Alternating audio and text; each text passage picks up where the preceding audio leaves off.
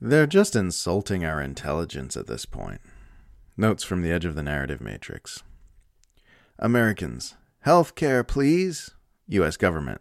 Sorry, did you say billions of dollars for ethnic cleansing in the Middle East? Americans. No, health care. U.S. government. All right, you drive a hard bargain, but here's billions of dollars for ethnic cleansing in the Middle East. Here's a tip. The side that keeps having to come up with justifications and explanations for why it's fine and normal for them to be killing thousands of children and perpetrating ethnic cleansing is probably not the side that's in the right. There's a tweet of a video by Loki. Israeli President Isaac Herzog seeks to justify his mass killing of Palestinian children by holding up the book Mein Kampf and claiming it was found in a children's living room. Tweet by Caitlin. They're just insulting our intelligence at this point. Oh, I used to think it was bad for Israel to be massacring children by the thousands and bombing hospitals and shooting quadriplegics and children in hospital beds, but then Israel's president waved an Arabic translation of Mein Kampf in front of a camera, so now I think it's all good.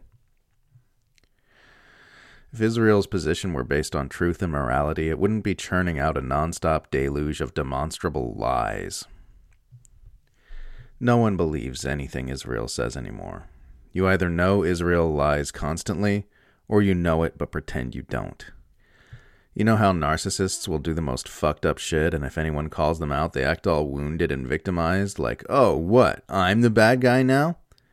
That's Israel and its supporters.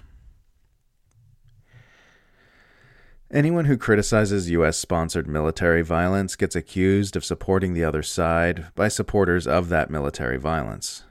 If you opposed the Iraq invasion, you were a Saddam supporter. If you criticized U.S. proxy warfare in Ukraine, you were a Putin lover, etc.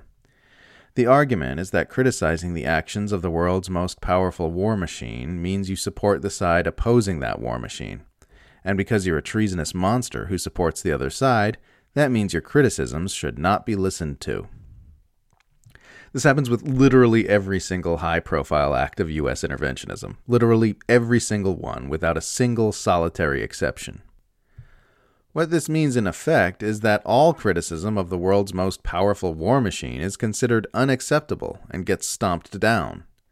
Those who are calling you a Hamas lover and a terrorist supporter today are telling you that nobody should ever criticize any U.S.-sponsored act of military aggression because they're using the exact same tactic that is literally always used to stomp out all U.S.-sponsored acts of military aggression.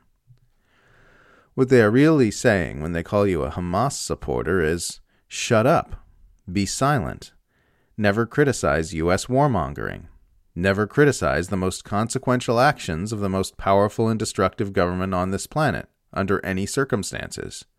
Shut up. Be silent. Obey. It's not okay for grown adults to believe Israel is liberating the people of Gaza.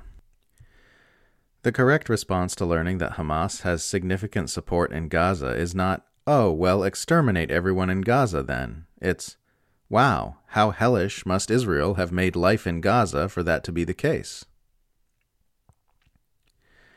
It's true that a Republican president would be as bad as Biden on Israel-Palestine, but the correct response to that isn't, oh, well, I'll vote Democrat then. It's, if we're not allowed to vote on whether our government murders children, that means the entire system needs to go. What's wild is that this right now is the best the West will ever look regarding this Gaza issue.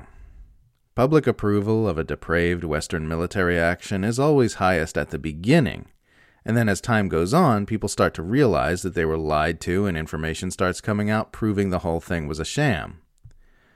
We've seen it over and over again, from Vietnam to Iraq to Afghanistan to Libya.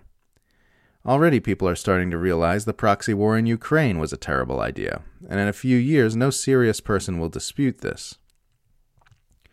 But this time the Western-backed destruction of Gaza is facing massive public disapproval when it's just over a month old. As more and more information comes out and more Westerners become aware of what exactly their governments supported in Gaza, it's going to get much, much worse. That's why you're seeing billionaires freak out and getting together to set up narrative management operations to try and manipulate public perception.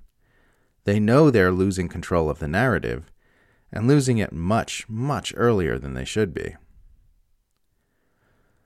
But there's only so many ways you can spin the murder of thousands of children. The old propaganda methods just aren't working the way they usually do. Eyes are starting to open. People are starting to get angry. And the powers that rule over us are starting to get very, very nervous.